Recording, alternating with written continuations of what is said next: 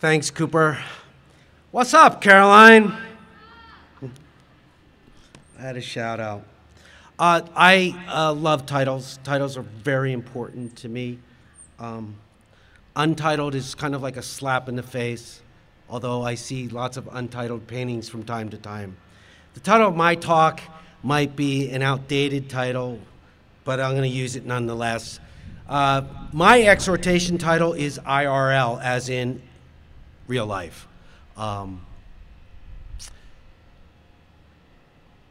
We shouldn't have been friends, but we are. This admission was not in part of a longer phone conversation this summer. You stand for all the things that I'm against, Brian told me, loud and clear 3,000 miles away. We've been friends since college, and our friendship is still vital and a very important one. We talk about art, religion, politics, and the Eagles of Philadelphia. This, however, was not the only phone call that caught me off guard this summer. While my almost 40-year conversation with Brian is at the heart of my talk today, I need to tell you the other story first, since it truly represents the start of summer for me. The specific date was June 11, 2020. Now, I want to pause and give a brief disclaimer. I am not using pseudonyms. Brian is not code for Jay Green. My characters are real. I'm the son of a pastor. I was the subject of many of my father's sermons, but I was never identified. My children will not suffer the same fate. I will call them out by name. Thirdly, the reason I want to use their names is because this is my first chapel talk in which I don't have pictures, and I think real names add textures to the story the way in which I'd like to use pictures. All right, let me get back into it. Dad, and I'm thinking, why is my son calling me 10 minutes after he left the house? It was too soon for Ian to call me since my kids never call while driving, and they certainly don't text, and neither should you. Caroline's car. I interrupted him. Are you all right? How's your sister Hannah? I asked. This is not good, I thought, as I collected Caroline, my daughter, and my wife Betsy. Come with me, I said. Where are we going? What's wrong were two questions, and then a litany of others. As I managed to force out the words, Ian was in a car accident. It was his sister's little 2007 Mini Cooper. He was on the W road, and as we worked our way through the switchbacks, I feared what shape I would find my children in the car. It was wet, just enough rain to bring the oils to the road's surface, which makes driving dangerous. He must have slid one way and overcorrected into the wall and slid across the road into a ditch. Thankfully, Hannah was okay as his passenger in the sidecar that absorbed most of the force. Why wasn't it my car? Ian thought out loud.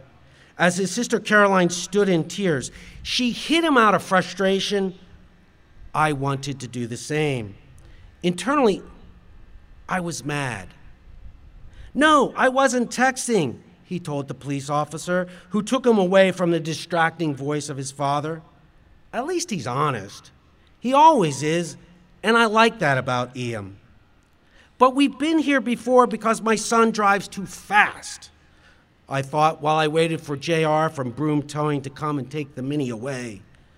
This was enough to send him into a mental tailspin as I flashed back to a scene many years earlier when I stood on Interstate 95 outside of Bridgeport, Connecticut, looking over my crushed 1988 Honda Civic.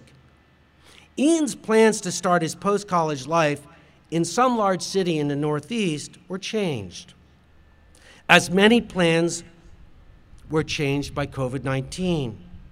His sister Hannah was still in shock. She drove away with her mother to retrieve Kate from ballet. Seemingly, our family was in bad shape, and we weren't managing quarantine very well. 2.5 months earlier, Ian was at the Metropolitan Museum of Art for his last spring break as a senior at Covenant College. He was there at the beginning of March, just a week after Hannah came back to us from a trip to New York City. She was a high school delegate for the Model United Nations. She was in 10th grade, and this trip was an honor for her. You have to go to MoMA, that's a Museum of Modern Art, I told her, since her hotel was in Midtown Manhattan. I have to do what my chaperones say, she reminded me, and the museum is not on our list. But I'm paying for your trip. You need to see some art, I demanded. The rain helped my argument, since their walk across the Brooklyn Bridge was canceled, and they decided to wander over to the museum since it's free on Friday nights. Proudly, she sent me selfies in front of Van Gogh's The Starry Night, and she even found the Brazilian neo-concretism I was so impressed with from my earlier visit in the fall. Meanwhile, Hannah's mother created an overnight mailer filled with N95 masks. Betsy was secretly wondering, why did she send her daughter to the center of a global pandemic as it entered from Europe into New York? It also came from the West Coast through Seattle, as we know. Even though the masks arrived in time, Hannah didn't get them. According to the hotel, she didn't pick them up. Did you let her know that she had a package waiting for her? My wife asked in astonishment. She's 16. Her room number was on the package. What were you thinking? Betsy said in her best Karen voice. She was mad, and she demanded they return the package at their costs. Hannah got back fine. She was filled with stories of her committee work, highlighted by the injustices against her arguments. She represented Bahrain, which is a sovereign state in the Persian Gulf, and she was a member of the CSW, the Commission on the Status of Women, and debated and discussed the disproportionate effects that the natural disasters have on women. One thing for sure, Hannah can monologue, and that's very true. She can. Immediately, though, she exhibited signs of sickness, headaches, and a sore throat. A day later, we learned that one of her chaperones was confirmed to have type A flu. How do you know I don't have coronavirus? She feared. The constant news about the ongoing global pandemic, even in its early stages, must have worked on her psychology. How would it not? We can all empathize, right? Later, she told me she was scared. In her words, she felt the need to get right with God. As I often do, I did my best to absorb her anxiety, which of course must not have been good enough. As a parent, I felt exposed. I lacked the capacity to hold this together, I thought. Yep, the word exposed seems to have followed me during quarantine and beyond. In spite of me, life went on as March crash-landed into April, and perhaps more importantly, my family had plans. Now, I like plans. In my job, I make 15, 10, 5, and 1-year plans. But then there came COVID.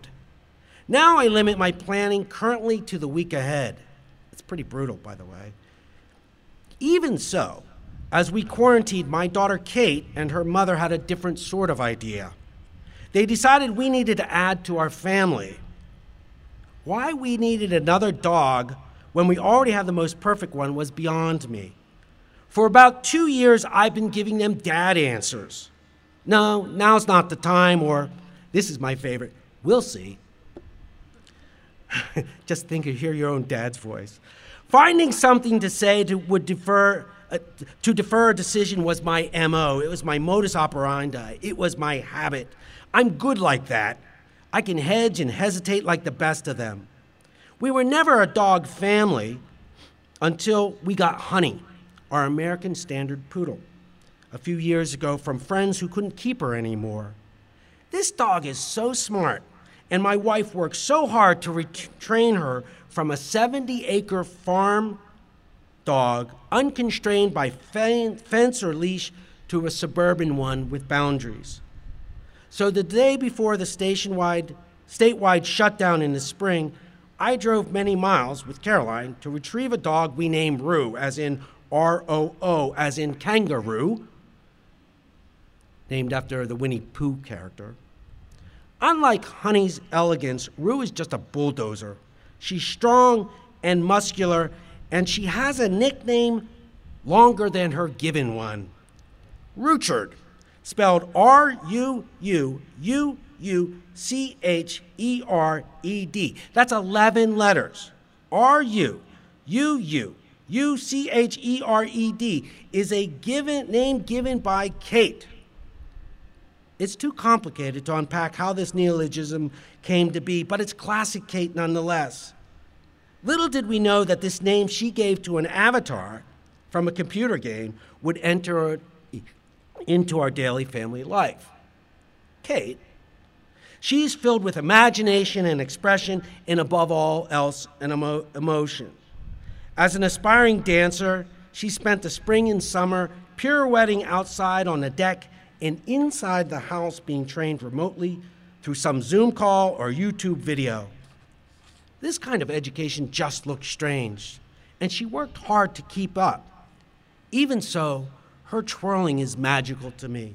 How does she do 2.5 turns? You know, it's just so delightful. 1, 2, and then a half. And then she critiques her own performance. I ask, how does she do this? Because it takes me a lot of work to balance my physical and emotional life. Kate's circles seem like a perfect metaphor for my summer break.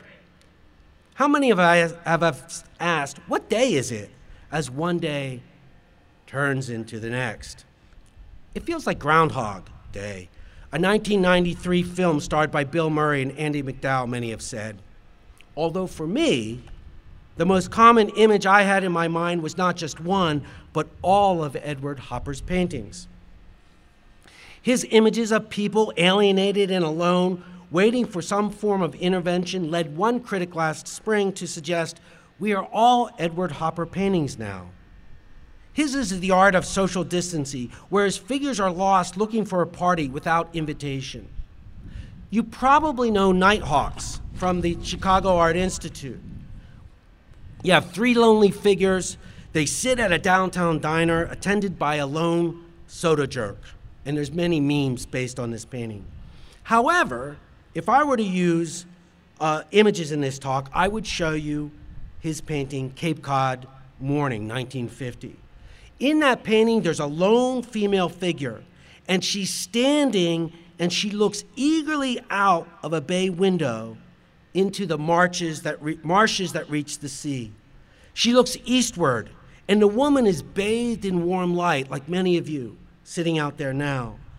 And while a very cool violet shadow of the house frames her. So what you're looking at is this picture. It's brilliant yellow, and it's a warm yellow, and it's framed by this gorgeous blue violet around it as it casts shadow on the white clapboard house.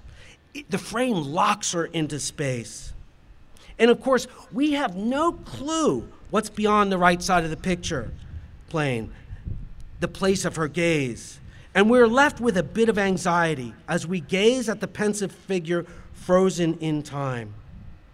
Having seen many of Hopper's works, I'm caught wondering, if I really care for his people, do I really care for the lonely and the brokenhearted? Do I look at the overlooked? This might be another way I feel exposed. Do I have enough empathy for the other, especially when my work and my relationships are sometimes filled out through a screen? Embodiment shouldn't work like this, but it does now. And I'm sure we all wonder what the long-term cost of doing life through the screen, or even the short-term cost. With access to constant information in my pocket, I get hopeful when it vibrates with a text message. Who is it, I wonder? What do they want? I think this in my head while my body moves involuntarily. It oscillates. It's a form of a conditioned response. My muscle memory is to reach into my pocket even when the phone isn't there. Let's face it, I'm no different than you with my consumption. I unwittingly get absorbed. However, I know, and you know, it has a price. But before you utter the phrase, "Okay, boomer," as my children sometimes do, hear me out. In his 2017 book, The Hacking of the American Mind, Robert M. Lutzig shares a statistic that, quote, there is a 40% loss of empathy in college students as a result of possessing a smartphone. He's quoting Sherry Turkle there. What does that mean, I wonder? And is 60% enough of a reserve? Lutzig argues that we need to reclaim our contentment through solitude, which in his mind is different from being alone. I'm quoting him here.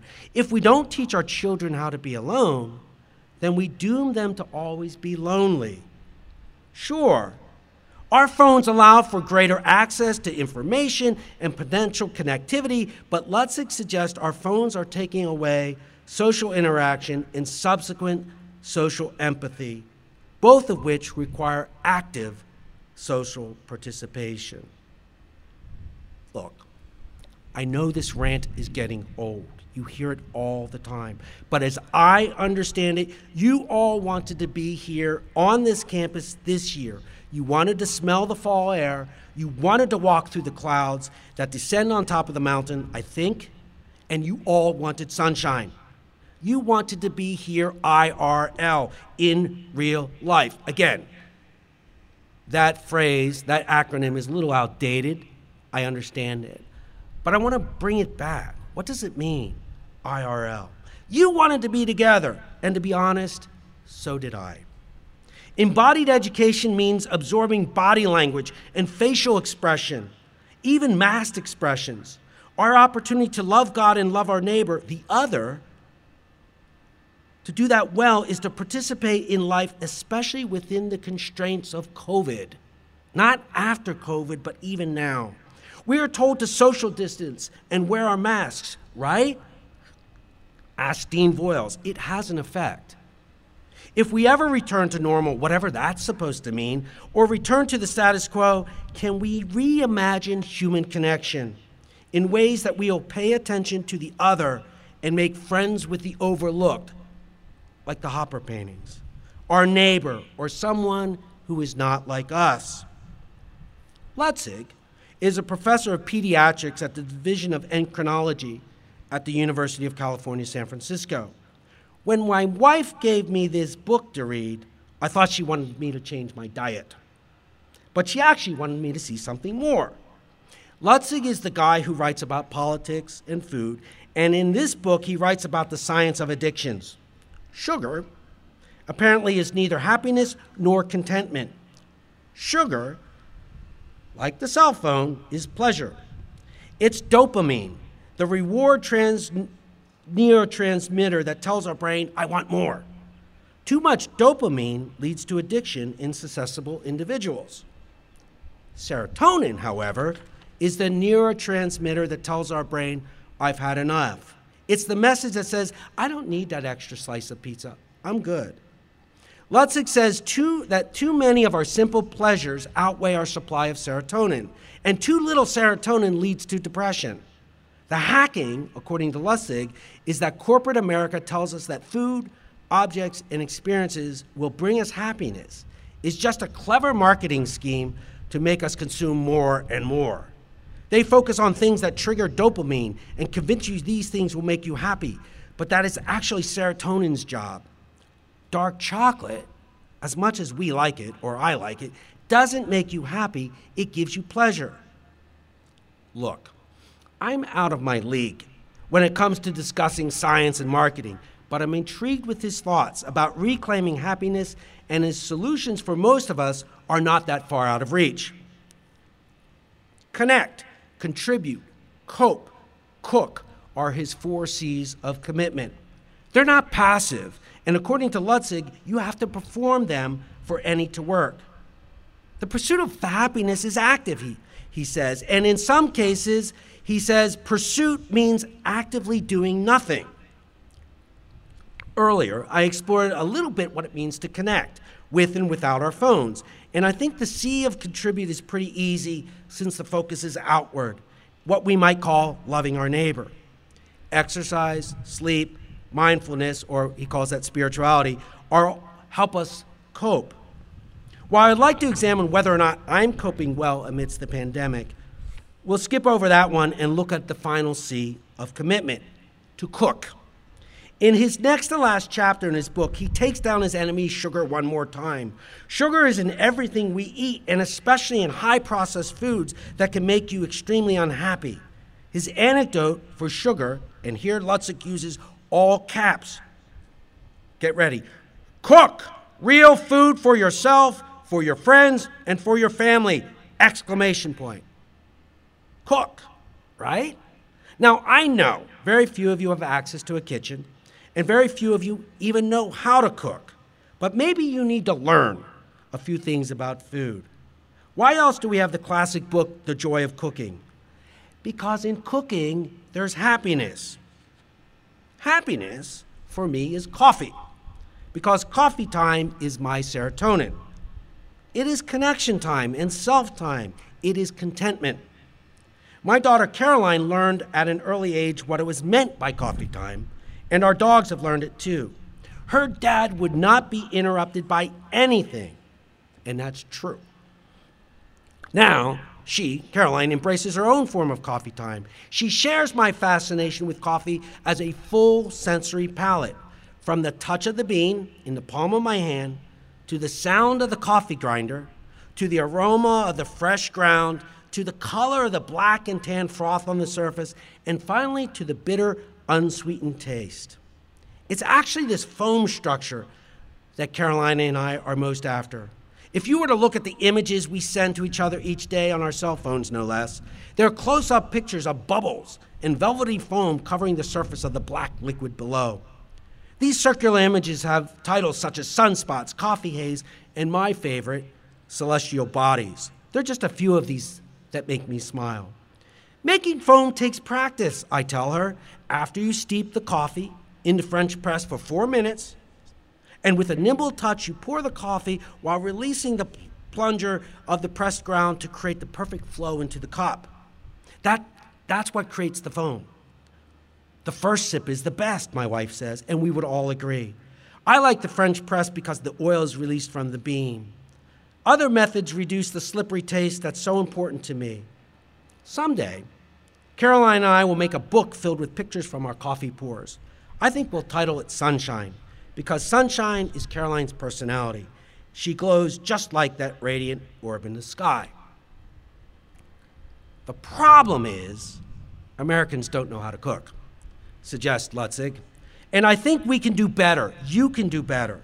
The thing about the meal is not just eating the food, but the performance of it. This is how I first got to know Brian. We were in art school, and his former girlfriend thought that he and I should be friends. She was right. He had spent a year abroad studying art in Italy, and his second education must have been cooking. I suppose everyone learns to cook while living there. So my job was to watch while he prepared food and fuel the conversation. The knife is the chef's most important tool, and it must be sharp. His kitchen was different from my mother's. His knives were sharp. Of course, Brian and I ate pasta and we shared vino, but we shared more. We were different. He's Jewish and he has taken his hits throughout his life. The Northeast Catholic boys would beat him up after school because, well, you know why. He was different. He wasn't like them, right? He was an outsider.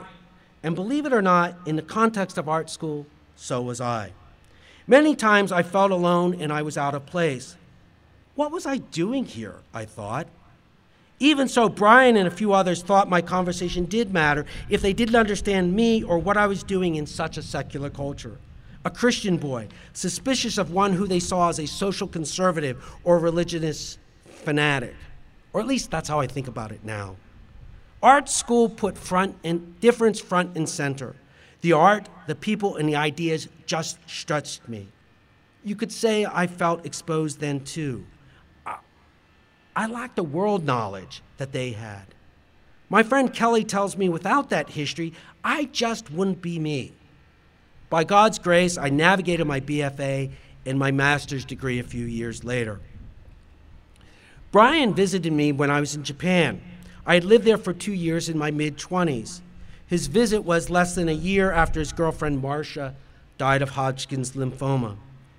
Vividly, I recall as if it were yesterday the black and white photograph that slowly fell from my envelope to the floor in slow motion. Gone forever, but not forgotten, was written in Brian's hand on the back of the picture with Marcia's smile front and center. Within the next year, we would learn of a friend who had AIDS. This was the death sentence in the mid-late 80s. He was Brian's roommate when I first met both of them. And of course, a few years later, our friend died. This time I received an email. Brian took his ashes and threw them in the Grand Canyon. Ida, Brian's mother, had told me that Brian has endured an impossible amount of grief and loss throughout his life. As an act of mourning, Brian made drawings from the medication bottles that an AIDS patient left behind. They were simply beautiful. What I most admire about Brian is his interest in everything, particularly his interest in current events that make their way into his art. Brian is an empathetic artist and photographer. I recall an exhibit once where he gave cameras to cancer patients so they could document their pain. Presently, he's working on a project that looks at how religion, specifically Judaism, Christianity, and Muslim, and their fundamentalisms are portrayed in print. His artistic discipline is to comb the news cultivated from online sources and historical media outlets. So when he told me over the phone, it's not the media's fault, the blame is ours, I couldn't agree more. Of course, we're talking about the racial, political, and social tensions in the middle of a pandemic that has paralyzed us all. I live in the American South, I reminded him, as I talked about masks at church and the themes of social justice and Black Lives Matter. It's complicated for Brian. Even now, he teaches at a Catholic school, and he continues his role as an outsider, as he has his own history of prejudicial harassment and microaggressions that have occurred over time. On May 31st, 2020, a quarter of a mile block away from his home in Santa Monica, California, and in the name of racial justice, fires and looting ensued. No political protesters, just a curfew began at 4 p.m. Looting is selfish, he wrote on June 1, the day he shot Daybreak, a picture selected for Artillery magazine. In that picture, you have a cool blue-gray image. There's a sense of calm. But in contrast to that peaceful morning, there's a burnt-out car with graffiti sprayed across the passenger side doors. It thrusts from the lower part of the picture, directing our eye to the upper right of the composition. Once the aftermath of the night before is surveyed, the viewer finds 2 palm trees turning away from the street, reaching hopefully to the sky. And on that day, Brian found rubber bullet casings on the sidewalk. In 2020, our frustrations has reached its tipping point. George Floyd's death highlights the voice of the oppressed, and frankly, we need to listen. Systemic racism is being looked at in ways not done before in this country. This has led some cities to declare racism as a public health crisis. But who is to blame? Brian and I asked each other. It depends on what you think about people, I wondered out loud. The blame is ours, he said, and he's right because by nature we're broken, sinful people. Rather than justice of the social kind, we should talk about biblical justice, I told him. You know, the principle of the gleaners, the year of Jubilee, I said. Thinking about that conversation now, I should have followed up with a different question. Who's going to save us from this mess? This last question makes me think of the fourth and final image, and it's always with me.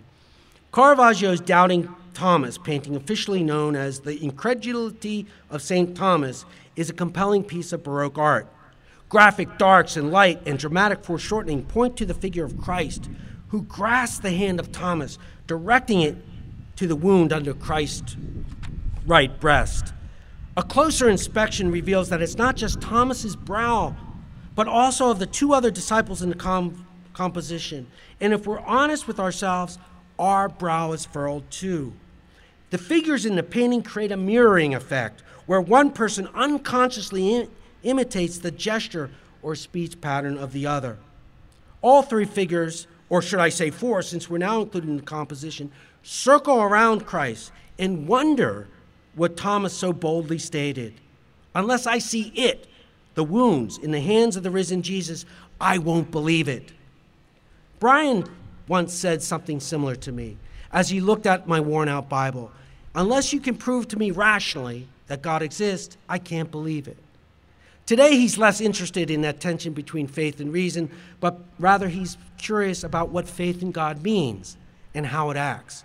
Or at least that's how I think about it today. For my money, Caravaggio is Western arts history's best painter. He's not my favorite, but he's the best.